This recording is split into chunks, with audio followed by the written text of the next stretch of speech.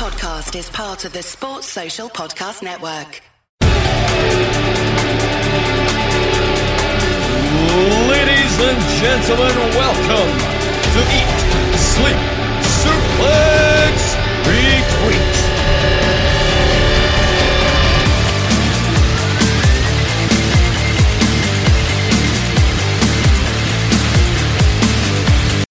Hello and welcome to Turkey's favourite wrestling podcast. Yes, it's Eat, Sleep, Suplex, Retweet. I'm Turkey's number one podcast host, the podcast host of ESSR Central, Ross McLeod, joined by my brother Scott. Scott, how are you? Hello. Yes, I'm very happy to be here and very happy to be podcasting for all those lovely people in Turkey. Yes. For those of you that don't know, Stephen recently sent out our Spotify Wrapped, and we apparently have quite a large following in Turkey. So there is that. I mean, Russ, our uncle is from Turkey, so we've got the connections there. We can break that market huge, better than when WWE tried to break India. Yeah, exactly. Hello to all of you and to all my brothers in Turkey. Merhabab.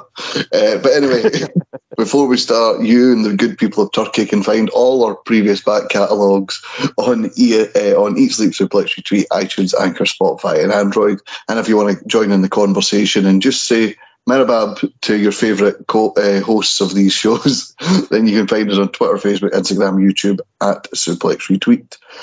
Well, we just dive right in, Scott. We might as well. We're already here. What a wonderful attitude. WarGames made its main roster debut this past Saturday, 27th of November, as part of the Survivor Series pay-per-view. Something we spoke about in the group chat before it, Scott, was that this is only the third Survivor Series pay-per-view not to feature a traditional Survivor Series elimination match. However, the previous two, 2002 and 1998, go down as two of the best Survivor Series of all time. And Survivor Series WarGames certainly brought a freshness to the Thanksgiving tradition. Yeah, definitely. It is weird that a lot of what people love about Survivor Series is the fact that it has this concept in WWE that's usually like unique to that, like the 5-on-5 traditional Survivor Series matches. Like people have been begging for them to go back to the regular format, the 5-on-5, rather than just being 5 people from SmackDown versus 5 people from Raw. But ironically, it does seem to be whenever they deviate from that and not do a traditional Survivor Series match, they have some of the better Survivor Series matches or some of the more fondly remembered ones, because obviously not every match in that 98 tournament was a classic, but everyone remembers how it ended with The Rock becoming the corporate champion. And I talked about when we did a wrestling mix scene around Survivor Series, when we talked about the Chamber at Survivor Series 2002. I think Survivor Series 02 is one of the best Survivor Series of all time, in my opinion. So I think this is actually one of the better Survivor Series since 2019 in modern day. So a really good Survivor Series this year. And Michael Cole, acknowledging WWE's history, talking about all the first ones Survivor Series, including the Chamber and all the people who have debuted. Yeah, I like that at the start. Survivor Series is a time for debuts. The Rock, The Undertaker, the Gobbledygooker, who could forget that? Kurt Angle, everyone's favourite. The Shield, the Elimination Chamber, and now the WarGames match type making its debut on the main roster. It also, Dave Meltzer of the Wrestling Observer reporting that Survivor Series 2022 was a record-breaking show. It drew the largest ever professional wrestling gate in Boston, Massachusetts, breaking the seven-figure bracket in that process. The event had been a sellout effectively from the moment tickets went on sale. WWE ended up releasing a few extra 100 tickets a couple of days beforehand, though these were immediately purchased. To top this, the 2002 WarGames incarnation was the most watched Survivor Series event in history. Apparently, this isn't a surprise, as WWE Premium Live events in Peacock in the US. It has 15 million subscribers. So you add to that all the worldwide WWE Network subscribers. A very successful night for WWE, 7-figure gate, most watched Survivor Series of all time. Unreal. Yeah, definitely. I think it was around the time of Clash of the Castle when we were hearing about all the records for that. We heard that Survivor Series had already sold out, and like this is before we knew that we weren't doing the brand v brand thing this year, even though the logo, the red and the blue, kind of implied that that was going to be the case. So, you know, imagine being like in Boston, buying your tickets ahead of time, wondering if you're going to see Triple H's like take on the brand v brand thing, make it interesting, then find out, oh, by the way, you're going to get to see the main roster debut of WarGames. How lucky those people must have felt. And it does seem to be a running thing. Like, people have a bit more faith in the shows months in advance, and so the shows are selling it. Like, I think the return to the Alamo Dome for Rumble, apparently that's selling out pretty well. I don't think it's completely sold out yet. And then we saw how quickly both nights of WrestleMania seemingly have sold out so far. Yeah, it's an exciting time for WWE, and they're certainly delivering the big match types. I didn't think it was a surprise to see, as soon as Triple H gets in, the War Games aspect gets added. He was a big fan of it, trying to push it onto the main roster in 2002, and that's how we got the Elimination Chamber, because Vince wanted something a bit different. He didn't just want a carbon copy of what WCW had done. But what did you think of the actual event itself? It felt like a very takeover style card with only 5 matches on the card, and especially the likes of AJ Styles and Finn Balor being given time to wrestle. Yeah, I thought it was a good show. I like the fact that they're doing the takeover model for the majority of shows. I think going forward, we won't see the big four always have this. If you imagine, I think it's when the big four happen, we might get, you know, that 5 or 6 matches like extended to maybe like 8, maybe. I don't think we're going to have like 10, 12, like our 12 like match shows like we used to have when like WrestleManias or SummerSlams back when Vince was in charge of the last couple of years. Mm-hmm. But like the idea of this for like the B pay-per-view, especially, like to keep it to 5 or 6 matches, people who need to be on it, storylines that need to have their like a blow off for the next step here on this pay-per-view, and then you can extend it a wee bit, make and help set the big 4 pay-per-views apart. But I can understand why they limited the matches, because like it's kind of like the Rumble. You don't want a lot of matches on the undercard. You're just there for the Rumble. When you know there's War Games, you'll probably enjoy watching AJ Styles versus Finn Balor, but you know, or like the triple threat match, which I did. But you know that the War Games is pretty much the selling point. That's why it's like the subtitle of the entire show. Yeah, I agree. Plus, when you've got 10 people in the first match and 10 people in the main event, and then obviously with the likes of AJ Styles and Finn Balor, who also come with 2 tag partners outside the ring watching their backs. I mean, instantly there's 3 matches, and you've got 10, 20, 26 superstars. There's no need to be putting random matches on the card to just fill time. Yeah, just give. So let's talk about the 2 championship matches on the card.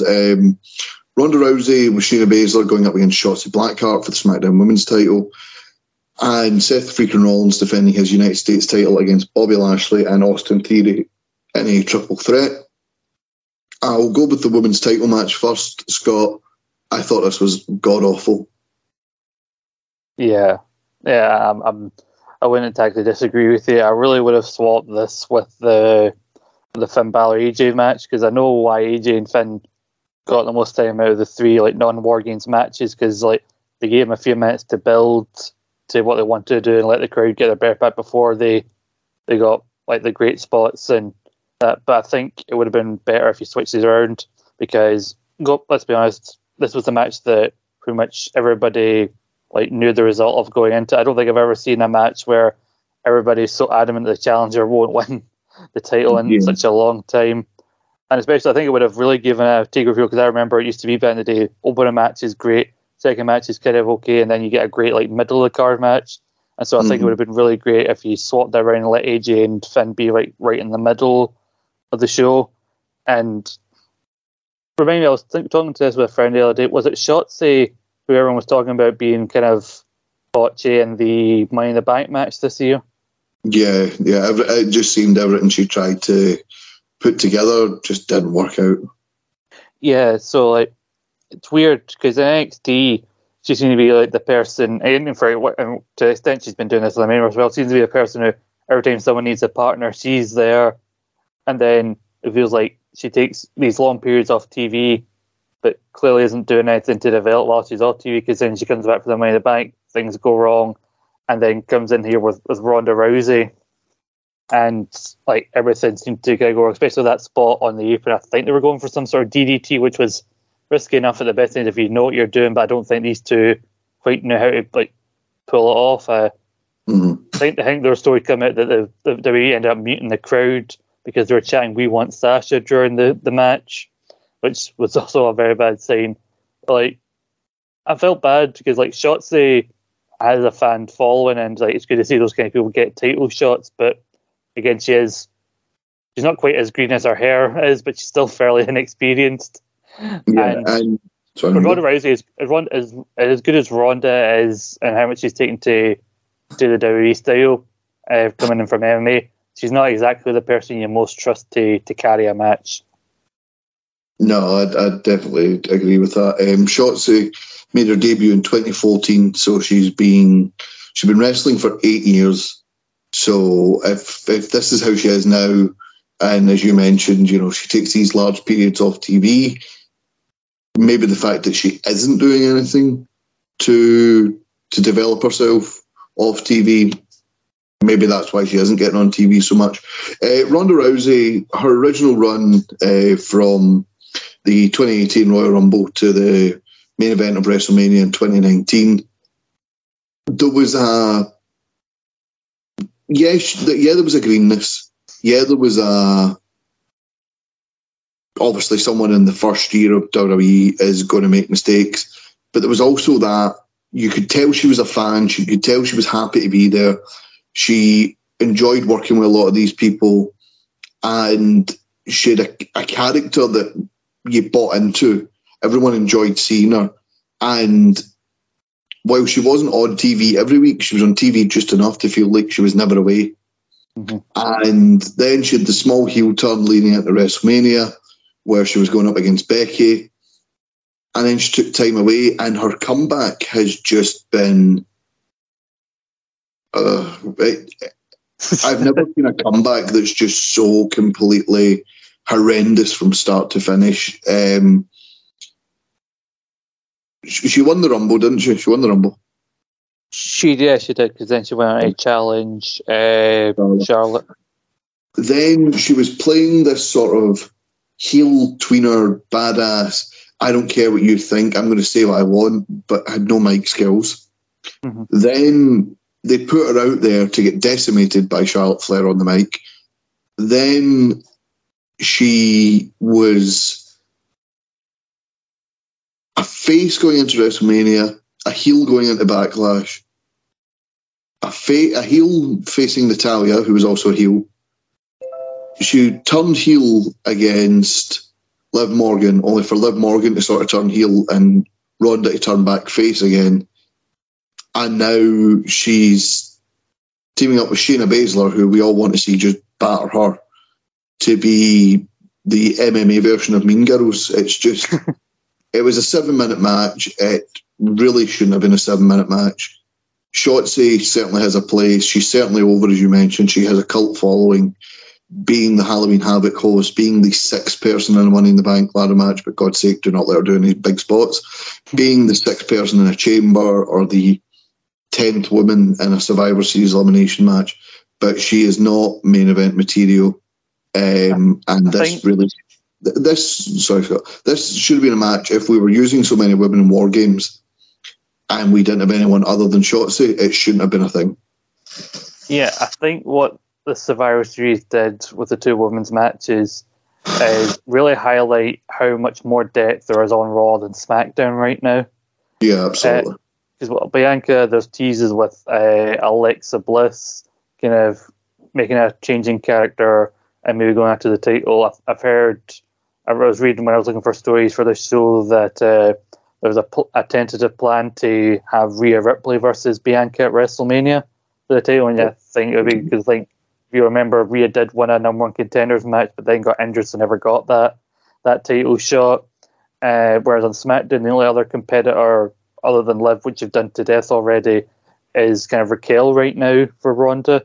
And you already had Shayna and Ronda batter Raquel in order to get to Shotzi, when it really feels like it should have been the other way around, because I really feel like Raquel versus Ronda would have been a far more compelling match. Maybe they can do that at the Rumble. I don't know, but I would be all for them maybe having Shayna turn on Ronda, maybe by having Shayna win the Rumble and then challenge Ronda for the title, because I can't really think right now who else can win the Women's Royal Rumble. And you can kind of tie it back, because I think the seeds were planted for this alliance when Ronda basically said to Shayna, let me know when you want to be like a killer again, and then you can have Shayna turn her like, yeah, I'm going to be the killer and I'm going to be the one who takes your title.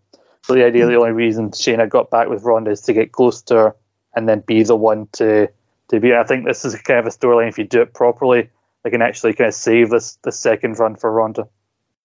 Yeah, as well, see when Ronda came back, it seemed to be they had a WrestleMania match with Charlotte Flair planned and then a potential WrestleMania match with Becky Lynch planned.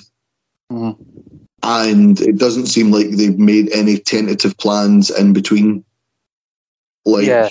you could easily have... Sorry, on you go. Yeah, sorry to interrupt, but I was going to say, like, it does seem like with Becky's comeback, they're positioning her for a feud with Bayley, which is one of the few combinations out of the Horsewomen feuds that they've not really capitalised on and done anything with. Mm-hmm. And so I think we've seen in this Triple H kind of era of WWE creative that, you know, they're not always going to stick hard to plans. They can sometimes deviate. I think this would be a good example of maybe deviating to have them do other stories that make sense, because right now there's no real justification to move Becky from Raw to SmackDown to fight Ronda right now. Because I think, with the exception of maybe The Rock versus Roman, Triple H has shown he's very willing to deviate from plans if the crowd's reacting to a certain thing. Yeah, I agree. The triple threat match for the US title, I thought this was just kind of thrown on there, but a great match. A fun 15 minutes sort of spot fest. Seth Rollins coming out of nowhere with the frog splash to break up a pin attempt. I really enjoyed this match, but it seems to be Bobby Lashley's going through the curse of bad luck Bobby. He tried that pin attempt on on Brock Lesnar, only to have it reversed and be pinned at Crown Jewel. He then did all the work, speared Seth Rollins, only for Austin Theory to fall on him and get the 3 count. It seems to be Bobby Lashley's going through a series of unfortunate events at the minute. I do like, you know, they're doing their best to make the US title feel important again, with Seth holding it, you know, being as big a star as he is, and then having Theory be kind of on this redemption arc and rebuilding him after the Money in the Bank, and, you know, having 3 of your top like Raw stars on it, because obviously Roman's fairly on Raw with the world title, so you need another like top singles belt. I agree with you. I really love this match. One of my favourite things in wrestling, especially in my matches, when someone has a move on someone else and you can only see those two, and then someone just dives in from out of frame to like break it up. It's like when someone just appears out of nowhere and you're not expecting it. Seth leaping over Austin to hit a curve stomp on Bobby is maybe the best curve stomp Seth hit since Mania 31 when he got countered into the RKO. I like the fact that Theory's a little bit more intense and he's not taking any shit, but there are still elements of the old cowardly Theory, and especially with this win, it's a perfect way for a character like him to win back the US title. And I think the word is that they're slowly moving Seth back to a babyface role. I think Seth going into an extended program with Theory will really help Theory really help whatever this new version of Theory is they're wanting to book. Yeah, I agree. And as you mentioned, Seth Rollins come back to face. He is amazing as a heel, but the reactions he's getting just now with the crowd singing his song, you can't, short of changing his theme song, which I hope they don't, you can't have that sort of reaction for a heel. Yeah.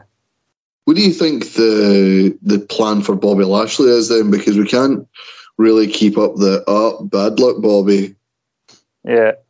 I mean, I think it is a case of they want to do a third one with Brock, like a rubber match, but they didn't want to do it too soon at Survivor Series. I think the plan was to do it at day one but also then they cancelled day one. So either they do it at the Rumble, or maybe they have Brock and him. Maybe you can even have Brock in the Rumble and have him and Bobby eliminate each other, or maybe after he's done with Seth, you have you have another match with Bobby and Theory at the Rumble. Brock costs him, just like how Brock was cost a title match against Bobby the previous year, and then you can even try and extend the Bobby Brock thing all the way to Mania.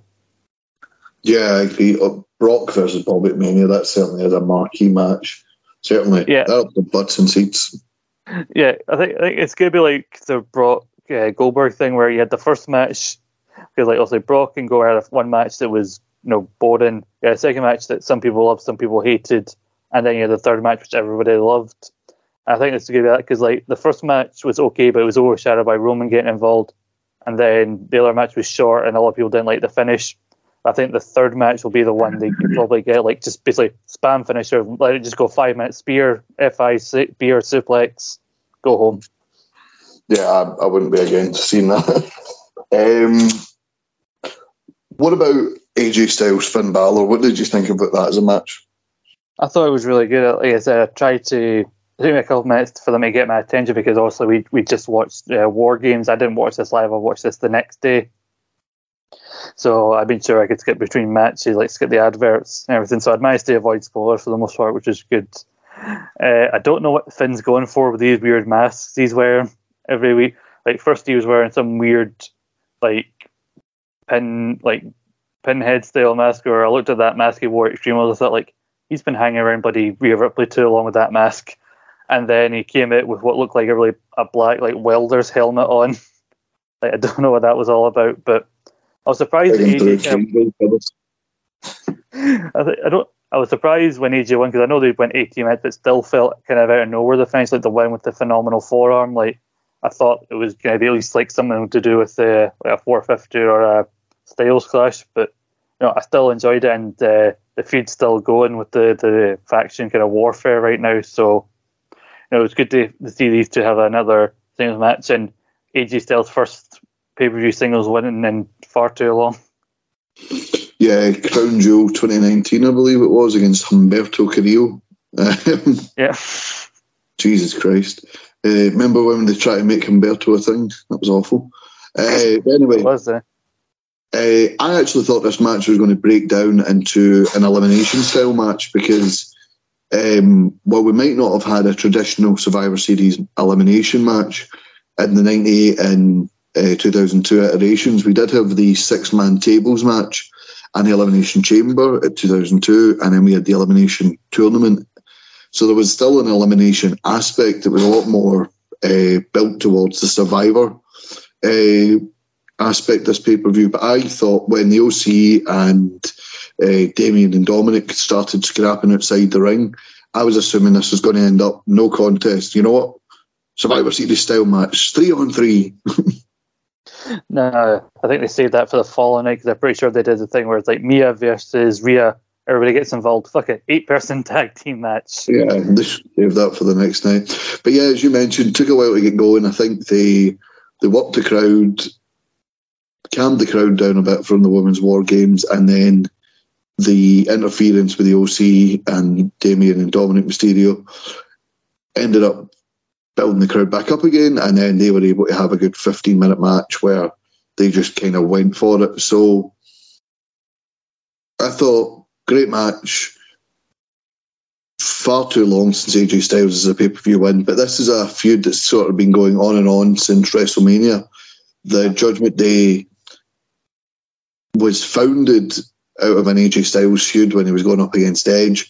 The Judgment Day went up against him in their first 2 pay-per-view matches, and I'm hoping they'll end it soon, because it has been going on a while. It's not getting to the oh god end this, but it's ran its course.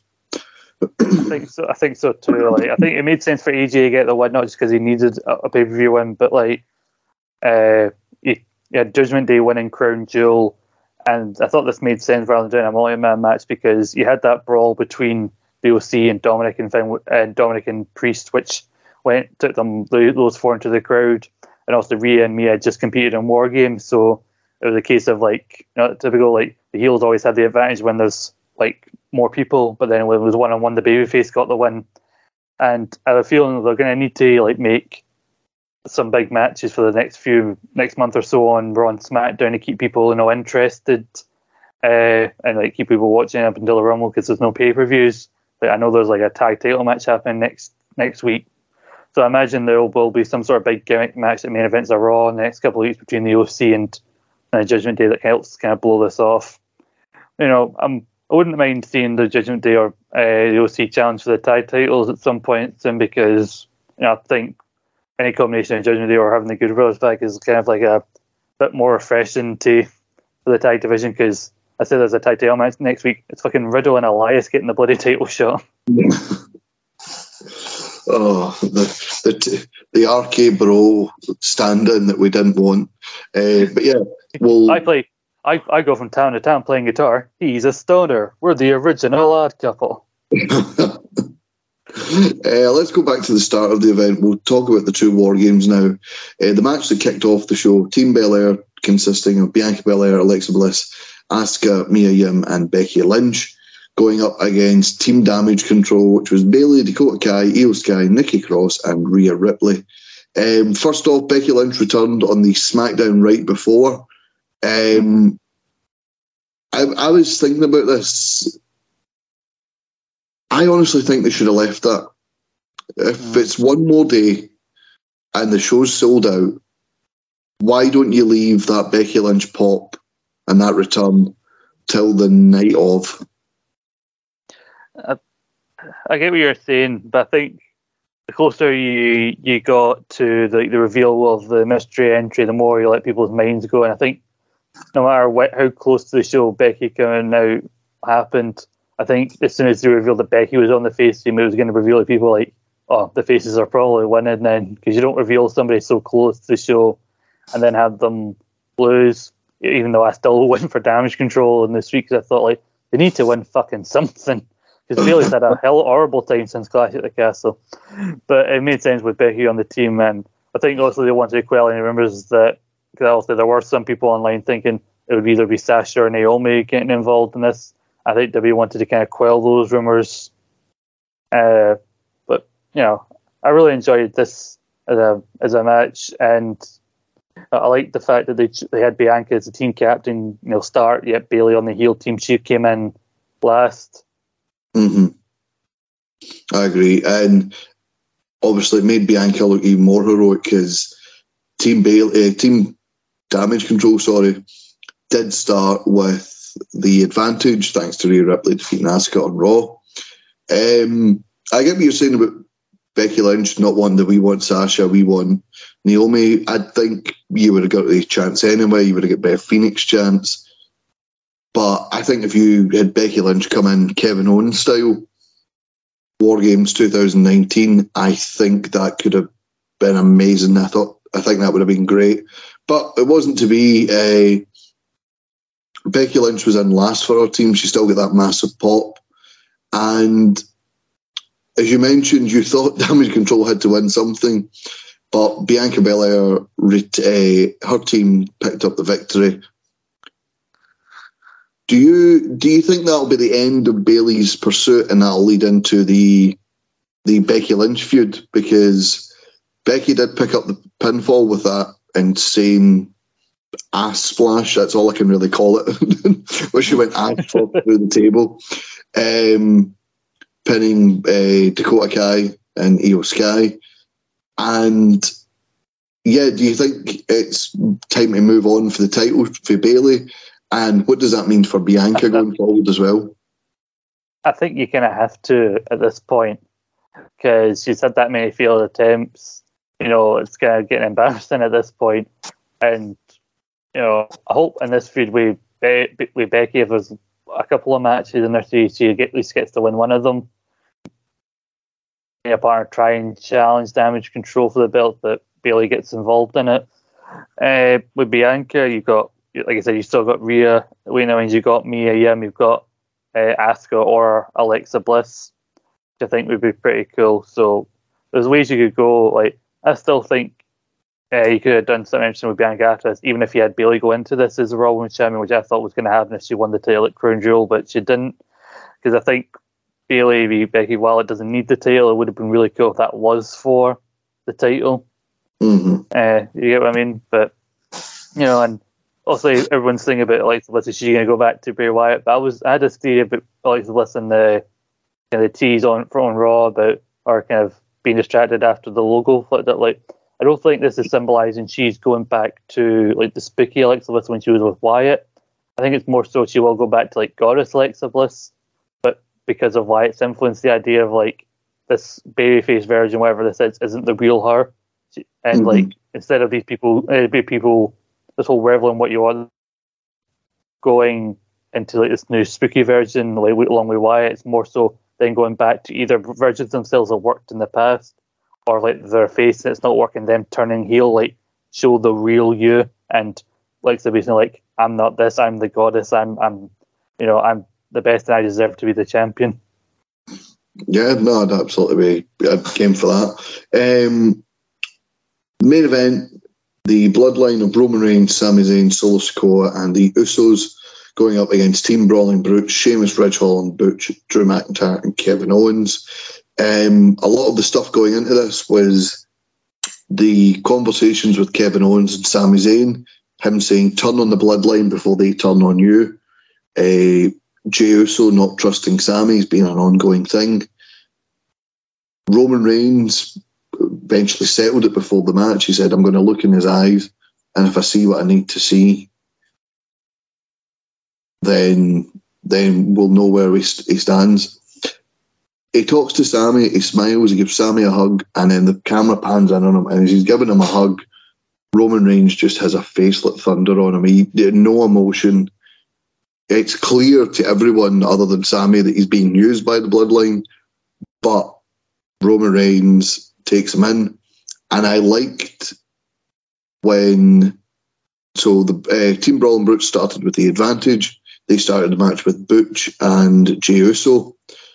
Then Ridge Holland came in second, and instead of Jimmy Uso, Roman pulled him back and said to Sami, get in there. Sort of a show your loyalty now, work together. And I liked the camera panning back. Every time Jey and Sami snipped at each other, it panned back to Roman Reigns just, oh, Jesus, like absolutely raging. I know, he's like a disappointed, I don't care what he said to you before. If you're going to get along, because you're brothers, and that's final. Would you call it? I was actually waiting on seeing Roman coming out instead of like Solo or Jey, just to like come in and like sort it. Just be like, no, this ends now. Stop it. Yeah, I did love that kind of moment. I was kind of hoping for like, it would be so cool if it was like it had to be like Sami and Jey in there, like.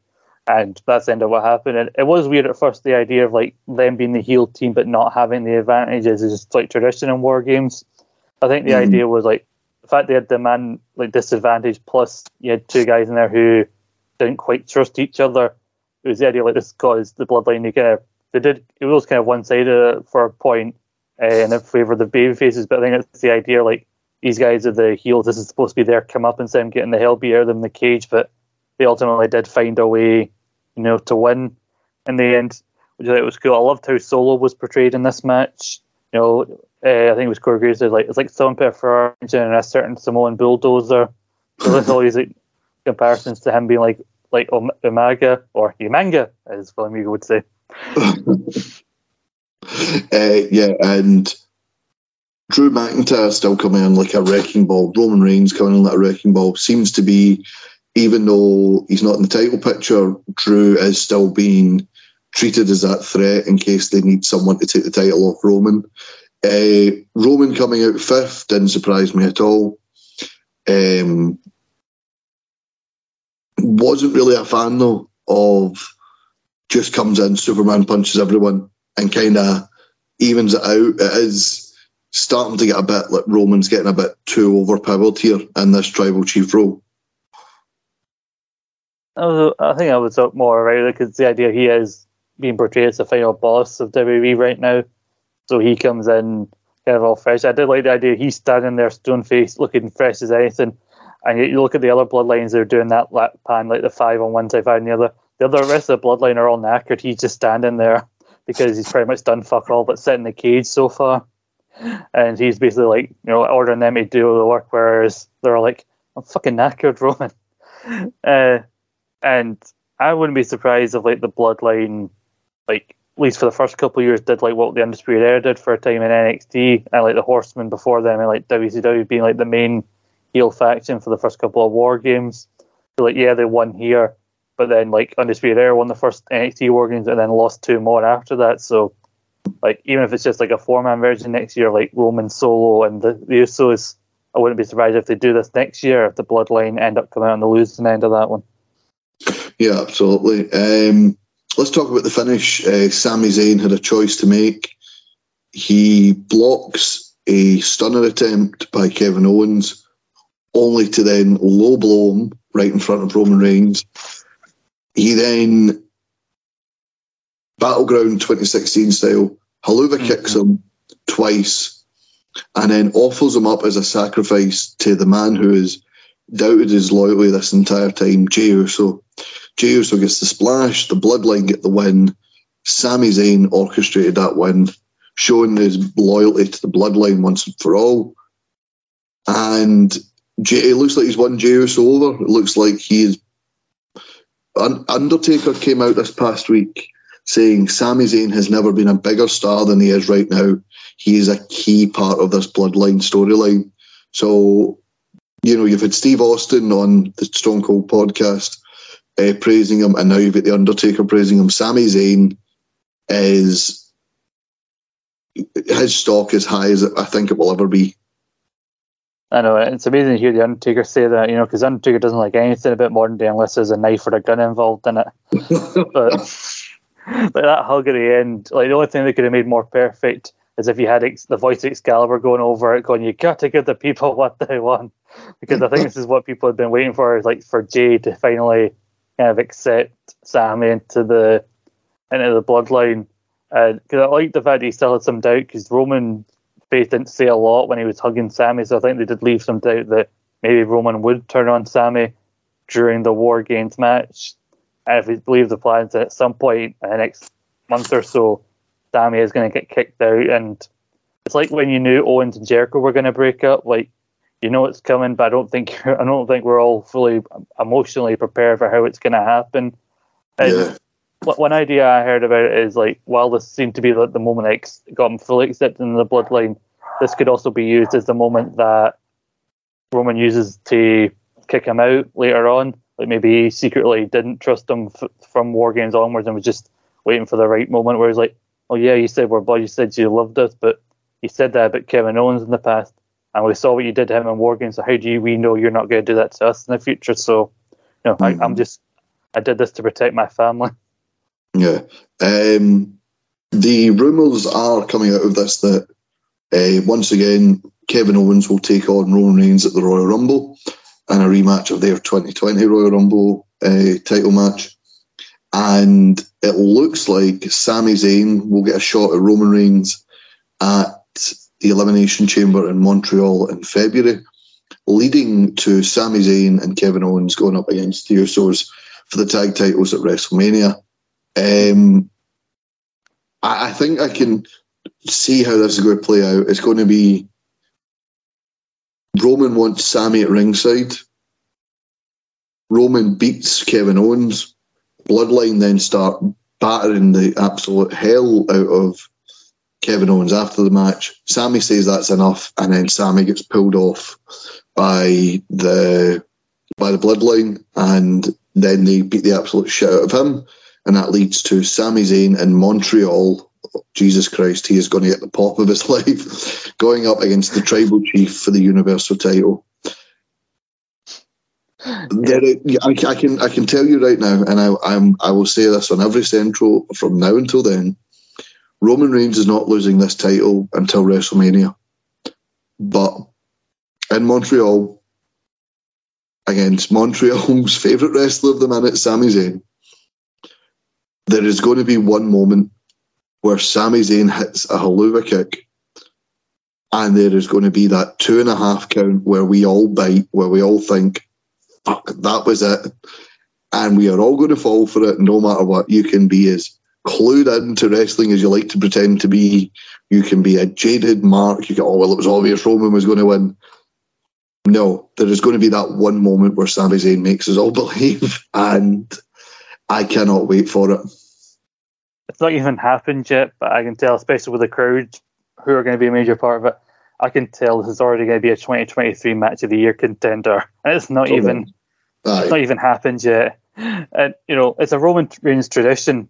Roman always beats internet favourites on the pay-per-view just before WrestleMania. He's done it twice to Daniel Bryan.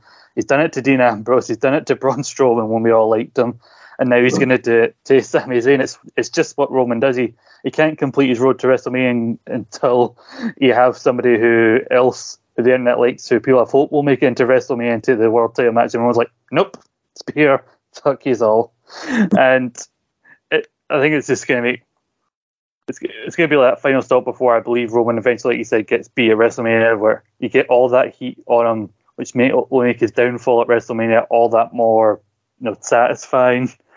And yeah, I think maybe there might be a point where like Roman wants Sami to beat up Kevin Owens either during or after the match, and Sami hesitates like at the Royal Rumble, which signals them turning on, because everyone's seen that moment on Raw where Kevin Owens basically cut ties down. They're like, I don't want to be associated with you. I don't want to be friends with you. I don't want to be opponents with you. I don't want anything to do with you. And Sami acts like he's okay with it. Like, they ask you if you're fine. You have to say you're fine, but you're not fine.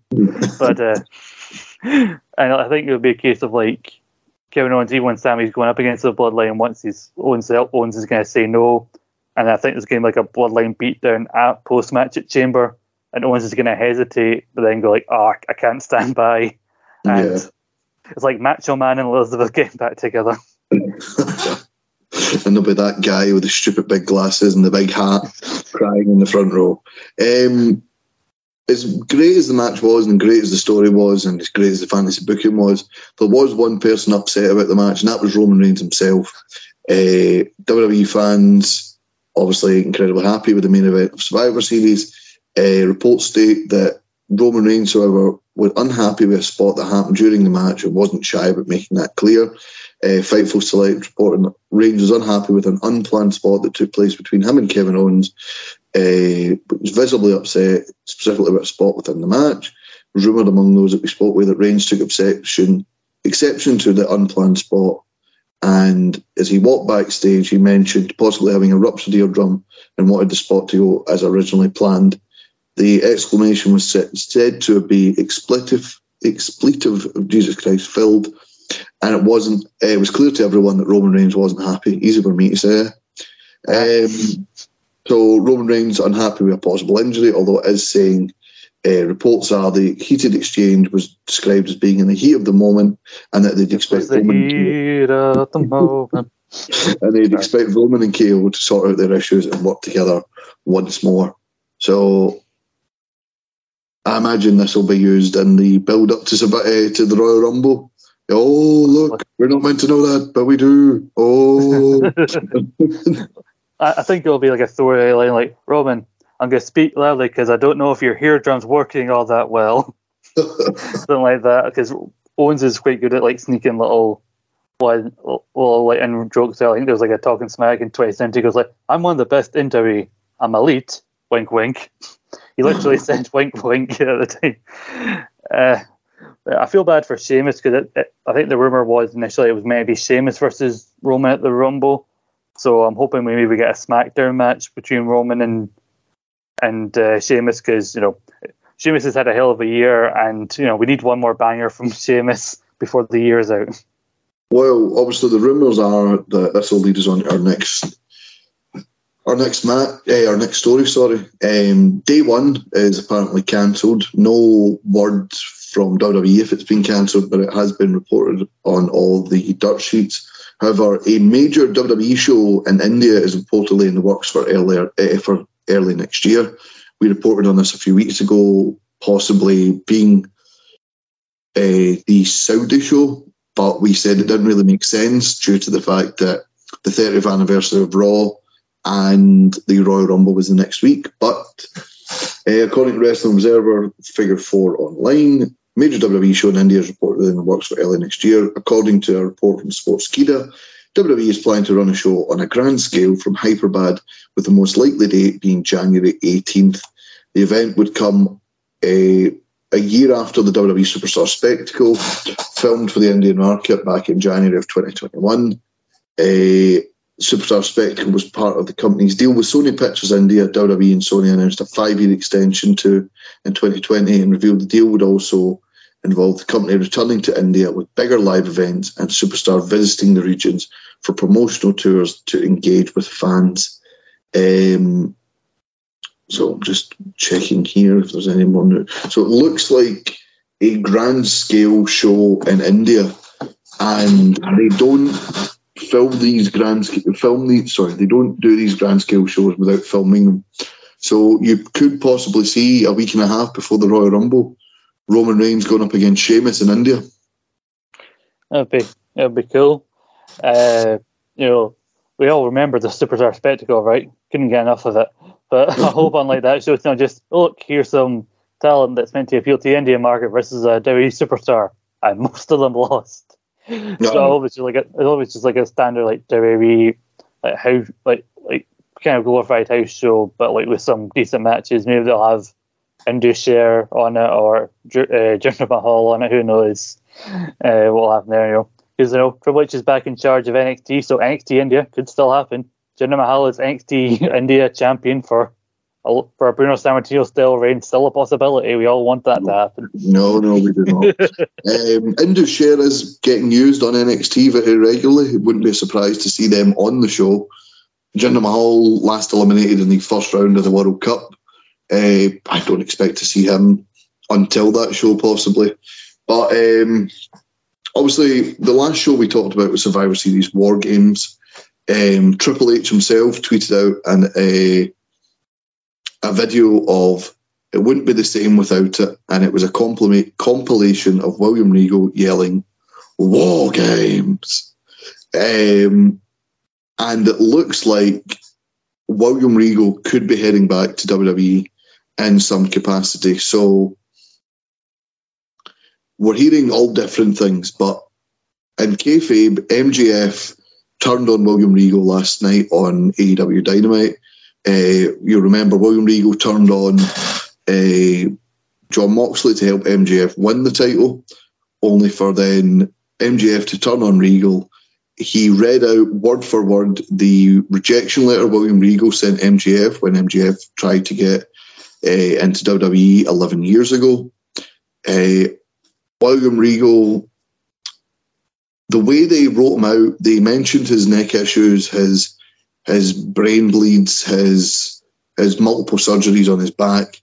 He took a bump and stayed down and was stretchered out of the ring, looking like that could be it for him in AEW. But I'm just going to go to the report, the different reports that are claiming what they are. So Sean Ross Sapp is reporting that Regal's deal is up in December. Today is December 1st at time of recording. Meltzer said originally he was on a 3-year deal, but he could see WWE giving Regal the money to buy out that contract. And PW Insider is reporting that he's returning to WWE in a backstage role. However, no one in WWE has given any comment or indication to indicate that is the story. So a lot of if, ands, buts and maybes here, Scott, about William Regal. What would your ideal role for him possibly be? Where do you see him fitting into the Triple H WWE?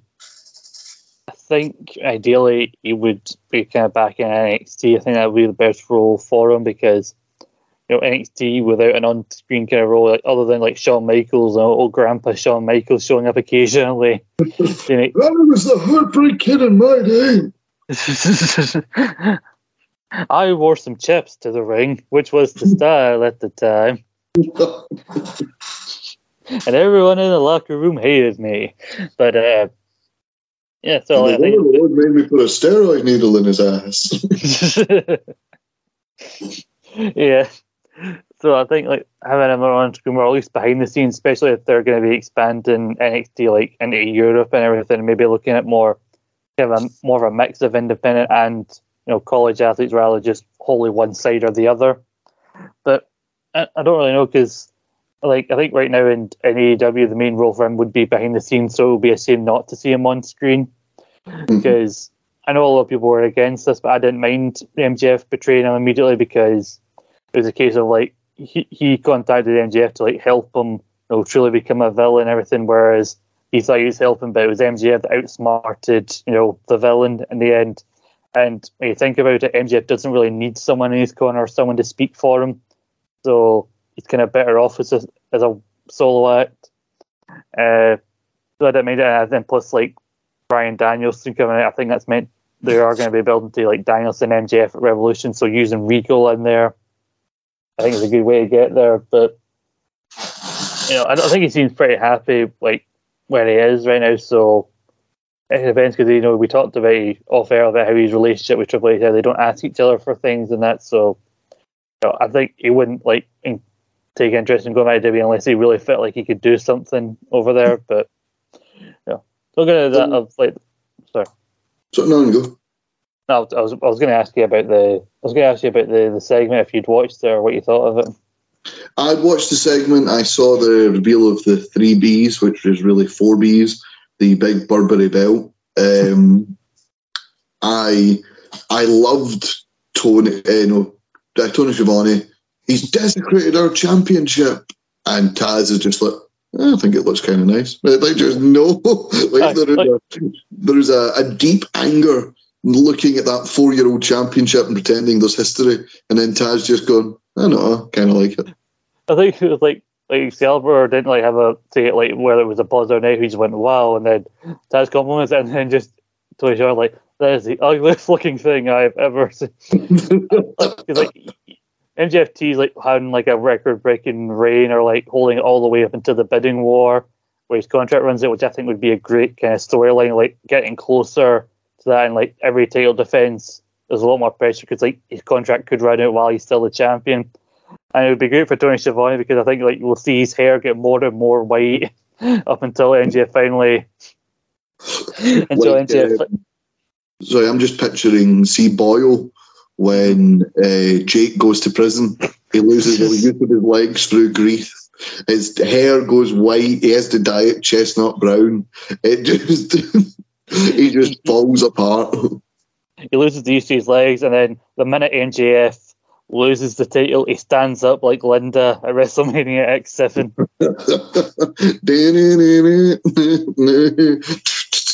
Imagine Tony Khan with Linda McMahon's haircut. Oh, Jesus Christ. But yeah, as you mentioned, Bryan Danielson could be a future contender. We know that Moxley wants his title back. We'll talk about Moxley's future plans in a wee minute. But yeah, Bryan Danielson is now waiting in the wings. It's not just about a title anymore, it's personal. We know the relationship between Danielson and Regal. And hey, those brass knucks, he could easily use them on Danielson for the same effect. Like, oh my God. Yeah, I think he did kind of tease his next 3 big feuds because he mentioned Ricky Starks, who's got the title shot. I assume it Winter is coming. Danielson. He also referenced Kingston. I don't know why they weren't in like New York or anything, but he just randomly mentions Eddie Kingston.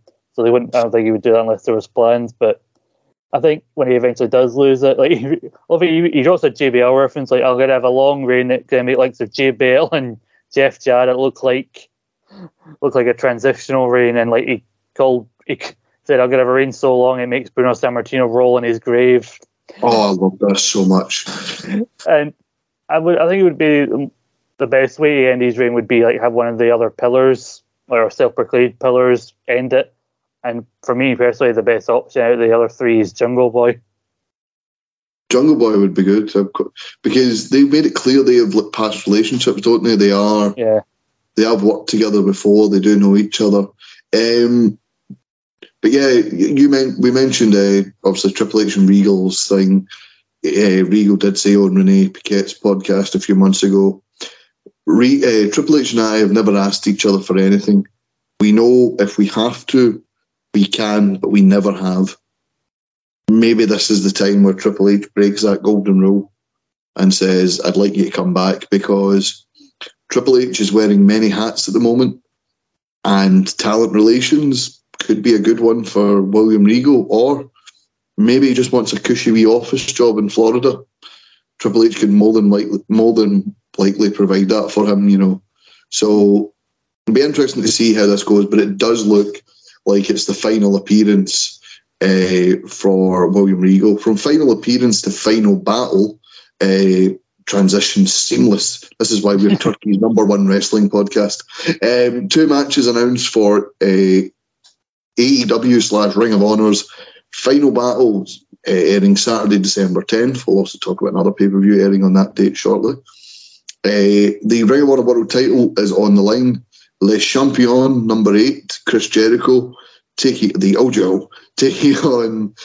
Claudio Castagnoli. And if Castagnoli loses, he has to join the Jericho Appreciation Society.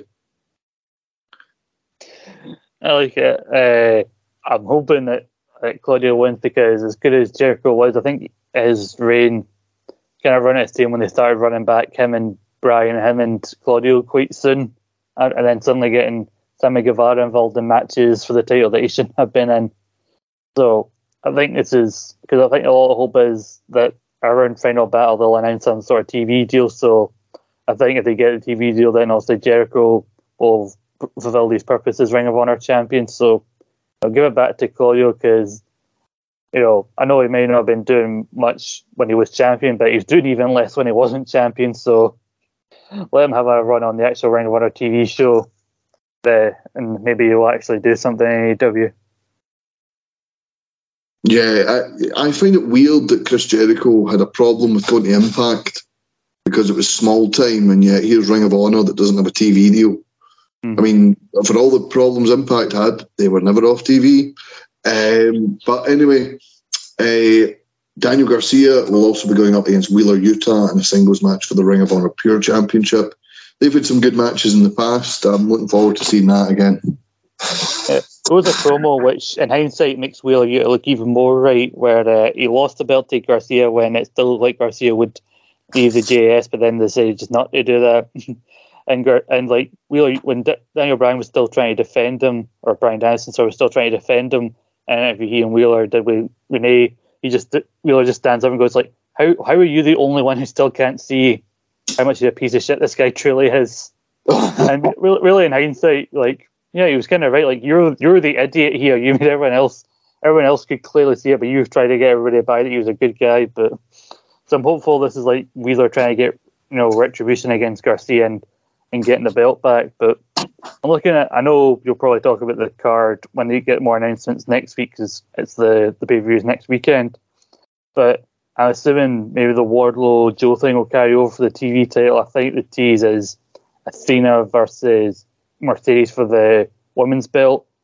But I think one thing I'm annoyed about is the only people that I've seen in it actually are doing anything with on TV is the Ass Boys, Colton and Austin Gunn.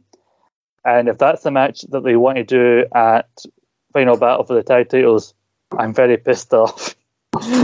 Because, again, me and Grant talked about it, and yeah, some people say, oh, not everybody watches New Japan, but listen, FTR could have been in Japan right now in World Tag League, fighting some of the best teams in the world. You know, you gave up 9 potential Match of the Year contenders to have them fight the Ass Boys. I 100% agree with you and Grant's anger there. I defended the Ass Boys when Billy Gunn was managing them. Now that Billy Gunn's gone, so is Ross's support. See you back. But yeah, it looks like there will be more added next week. We'll talk about that and the NXT Iron Survivor a lot more next week. But before we move on and talk about the Iron Survivor participants being revealed on NXT this past week, a couple more AEW notes. The match that no one asked for, Orange Cassidy against QT Marshall in a lumberjack match on Rampage for the All Atlantic title. This is the trouble right now with Ring of Honor titles, New Japan titles, and all of AEW's titles being on TV, is that you end up with matches like this. This is what we talked about, not having it Survivor Series, but now we have, Orange Cassidy versus QT Marshall in an All Atlantic Championship match on Rampage. Quite frankly, for me, QT Marshall should be near no titles whatsoever. He should be a buy-in guy at best. But hey, I'm sure when you're pals with Tony Khan, you can do whatever you want. Yeah, I think they appreciate Rampage, and I've actually already read the results, and like this match, I don't imagine it being very good. But I read the other matches that happened this particular Rampage, and I'm like, well, this looks like the best of a shit bunch here. Like literally, I was reading this, like this is really getting to WCW Thunder levels of unwatchable. This Rampage here. It does happen. I mean, it happened with WWE in main event and Superstars. You can keep holding back big stuff from the big shows, the big show, and keep putting stuff on these hour-long shows, because eventually the people that pay you the big bucks for your TV deal go, excuse me, we'd like that match on our show, thank you kindly. And you kind of have to, the person with the big bag of money, you have to kind of agree with them. But something that was good on Impact, on Dynamite, was the return of Adam Page. So Jon Moxley's in the ring. He's angry. He's shouting, doing what he always does. He's barking like my dog in the background. And then he says, "This is my ring, and no one out there has the balls to come tell me otherwise." When who had the balls but the biggest cowboy in the yard, Adam Page? Definitely. I remember I saw the clip the next day, and it was kind of teasing somebody was coming out, saying, "Oh, good." Always like it when somebody says, "There's no one out there." Like, okay, so who's going to come out? Who's coming out?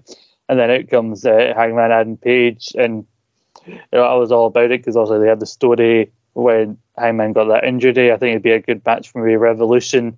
Keep Moxley out of the title scene for now, but it just seemed weird that he's going into another series when you thought he was going to finally take that time off he was meant to have ages ago, before all the Punk stuff kind of kicked off.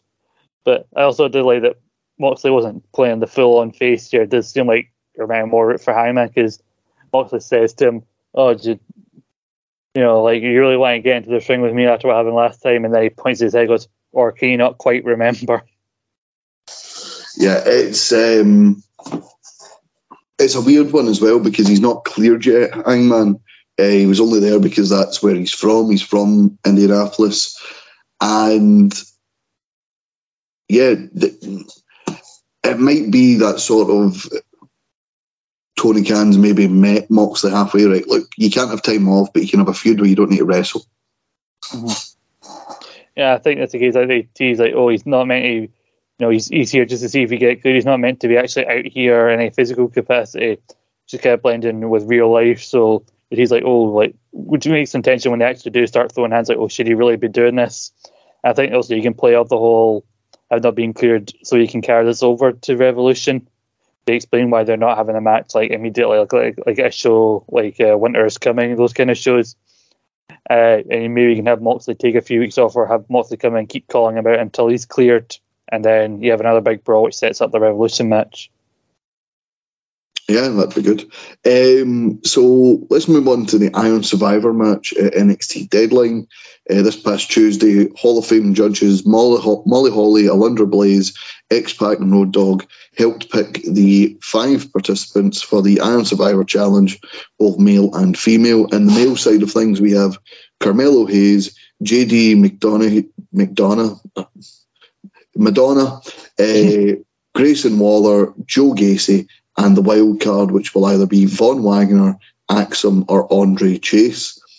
And the women's side of things, we've got Zoe Starks, Cora Jade, Roxanne Perez, Kiana James, and the wild card, which is either going to be Wendy Chu, Fallon Henley, or Indy Hartwell.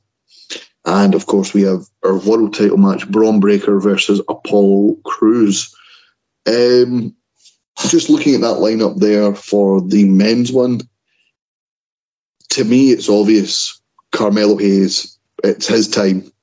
Mm-hmm. I think if this is going to be the WrestleMania weekend takeover main event, Carmelo Hayes is your guy. as talented as the former Jordan Devlin is, as good on the mic as Joe Gacy and Grayson Waller was. And, Von Wagner's also there because I assume he's going to be the wild card. It's Carmelo's time. Yeah, I think it's been Carmelo's time for a long time. And I wouldn't even hold off to the Mania takeover. I'd say if they're going to do that special, to do the first week of the year, that New Year's Eve, I'd say put it on him then. I'm pretty sure his first reign started at a New Year's Evil when he first beat Ciampa. He fought him at Halloween Havoc and then fought him at another special where he won it, which I think was New Year's Evil, so it kind of be like a full circle thing. Mm-hmm. Yeah, then Braun show up first appearance on the main roster and the Rumble, and then you have him on the main roster, because I think Braun's already outgrown NXT. I think the next step is to have Carmelo take the title, because I think Braun Breaker was a good example, like a good success story for the 2.0 era, and which made sense why he was the champion for most of that time. But now it's not quite 2.0 anymore. It's kind of a hybrid of both kind of versions of NXT. And I think the best example, yeah, I think the best champion for this era is Carmel, because he had a limited amount of time in the Indies, so he's a great wrestler, but a lot of his development came through the NXT system. So he's kind of, he's the best of both worlds in a sense. So I definitely think he needs to be the champion, ASAP. And I think on the women's side, it's got to be Indy Hartwell that wins the wild card and gets into the Survivor. Did you say Zoe Stark was in the Iron Survivor? Yeah, so it's confirmed as Kiana James, Roxanne Perez, Cora Jade, and Zoe Starks. See, it's weird because it doesn't seem any obvious person to take the belt from Mandy, because all logic, I think, with this new character should say that maybe Zoe Stark should win the belt, but then Zoe as a heel winning it from Mandy, who's also heel, and Mandy's had this Triple H-esque 2000s reign, wouldn't really feel the same. I feel like it should be a face, but I don't know anybody else it could be. I think it should be Roxanne Perez. Roxanne Perez, former tag team champion, never lost the title. Had Mandy Rose beat before Cora Jade turned on her. Had the big takeover match, which wasn't for a title, which is rare for the women in NXT. Beat Cora Jade. And if you get that spotlight twice in non-title matches on NXT, I think you are the next person.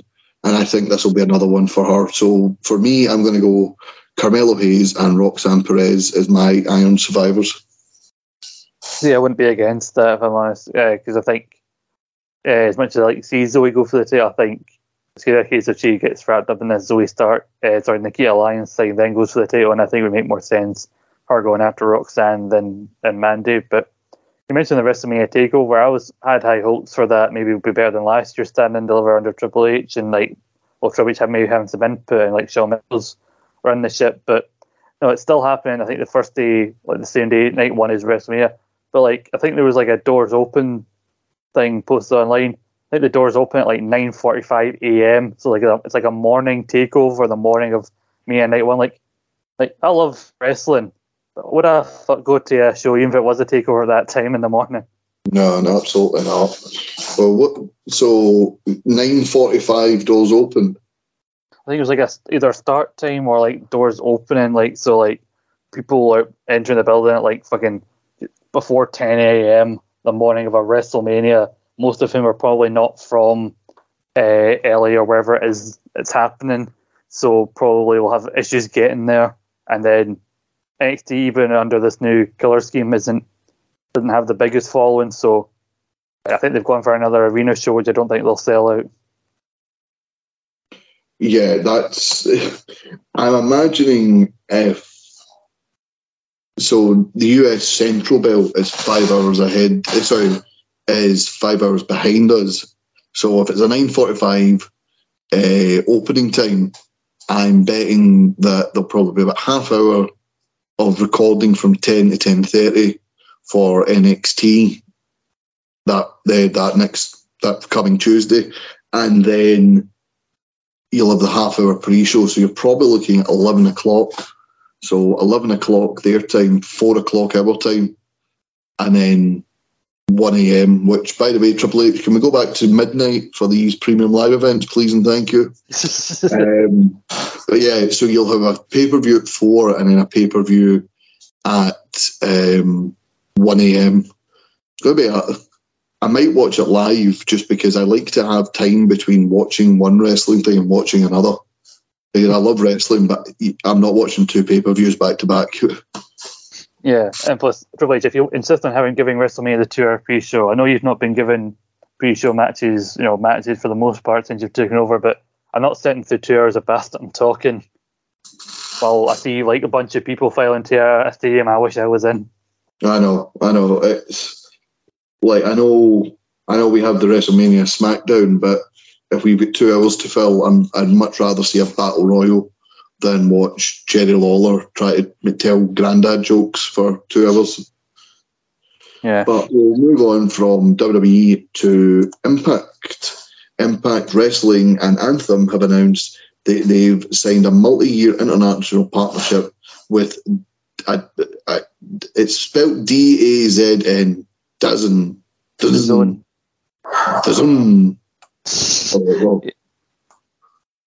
Yeah, I think it's Bree's friend DAZN. I've got some details here about it, where I think it's DAZN themselves announced that Impact content it won't be live yet, but to start with, there'll be the Impact episodes of Impact as well as BTI will be available one day after broadcast in most countries, as well as the week of broadcast. A show they apparently do on Access now. They do an archive show called Impact in 60, where they show highlights of a certain wrestler's career in Impact or a particular match type. So that will be available on DAZN as well. It said all 12 specials for Impact, including the 8 Impact Plus specials and 4 pay-per-views per year, roll around DAZN within 1 week of original broadcasting. But there was hints that in the future they will aim to have full Impact pay-per-views live. So for now, we'll have them like a few days later, but they're hoping in the future that we'll be able to watch at least the 4 big Impact previews live on DAZN. But they have said they're not doing like classic TNA Impact content for that. That'll remain on Impact streaming service Impact Plus. Yeah, I'm just reading here as well. The multi-year agreement will give DAZN viewers in 170 plus countries, including the UK, Ireland, Switzerland, Austria, France, Poland, Spain, Italy, the Netherlands, Japan, and Brazil, the best seat in the house to Impact. Impact Wrestling's weekly Impact flagship series, home to larger-than-life characters, high-stake matchups, and blockbuster drama.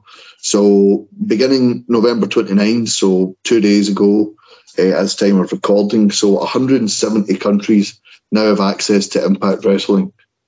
It's a massive deal for Impact, who we mentioned not being a fan of the Billy Ray stuff on Impact at the minute, but barring that, Impact really has been batting 1,000 for the past 2 years or so, and this just is another step towards Impact getting back to where they were, because there was a time where they were really running WWE close. Yeah, because I think right now it's never been really easier to watch Impact. Because, the pay-per-views, the 4 pay-per-views are available on Fight TV, and like so far, like they've had Ultimate Insider, which gives you the weekly show, the weekly specials. Then now you can get it on DAZN, which is apparently in the UK $7.99 a month. So for that, you get the Impact specials and Impact TV, a new place to watch it. You can get it on your Amazon Fire Stick, Google Chromecast. Apparently, I'm reading in this article here. And what's amazing about the countries available, it's available in London, Paris, Tokyo, Canada, Scotland. Ironically, all places where they believe in Joe Hendry. I was wondering where you were going with that when you said London as a country. I'm like, what? Anyway, moving swiftly on from Scott. I was trying to remember the bit where he lists countries in his song. I didn't know if he said London in it. I just did it. Which I was listening to an interview with him before. He goes, like, I took that inspiration from Pitbull because I thought Pitbull just names places in his song, so I decided to write a song where I could name as many places as possible.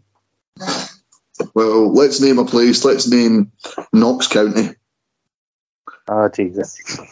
So, Scott, much like many a child from the 80s had to watch Hulk Hogan's fall from grace and learn about their favourite wrestler being a bit of a dick, Kane in politics has not been a good thing for you. And no, it hasn't. It came out in the last week that Kane has been hit with misconduct allegations over his role as Knox County Mayor. Now, when you hear misconduct in the post-Me Too era, we think of the worst. We think, oh God, what has he done? No, it just turns out he's just been acting like Kane, but in real life, where it's not acceptable. The WWE legend, whose real name is Glenn Jacobs, moved into politics as a Republican and was elected as Knox County, Tennessee Mayor 4 years ago and re-elected over the summer. Reported by Knox News, Jacobs was accused of asking county employees to work at his home while on the clock, and he allegedly pressured the department head to lie to state investigators. It's also claimed he swore at the individual and refused to lie. The allegations have been revealed after a federal lawsuit settled by the county as they agreed to pay the equivalent of £123,000 to former Parks and Recreation Director, not Ron Swanson, Paul White. Not that Paul White, by the way. The case settled last week with Deputy Law Directors Houston Habasey and David Wigler denying any illegal activity. Why is he turning into Vince McMahon? You get stooges, you get everything. Meanwhile, a county spokesperson told Knox News that the work done in Jacob's home, including removing a snake from his house, was done on the workers' lunch break and so wasn't on county time.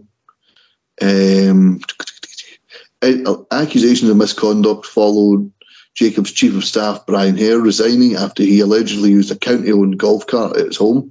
Jacobs is alleged to have encountered White to lie to state investigators about illegal personal use of the vehicle, while it was claimed he pounded a desk and swore at any employee that refused. Also mentioned Jacobs, a former WWE superstar with an imposing frame, used his intimidating presence to get what he wanted from officials. So, yeah, basically he's just acting like Kane. He's throwing... If he starts setting fire to stuff, I'll start condemning him. Like, when you first said, he started acting like Kane, and I thought, Jesus, whose testicles did he electrocute this time? But, yeah, it's weird. There's no good side to your childhood heroes as you get older. Either they die too young or they live long enough to become a racist or a really shit politician or, on some sort of registry. Like, it's just a no-win situation at this stage. And, I think the signs were there about how bad of a politician Kane was going to be when he released that book where the first 2/3 when it's wrestling-based are good, and then that really boring politics bit. I somehow got through it, but it's the hardest read I've ever had so far.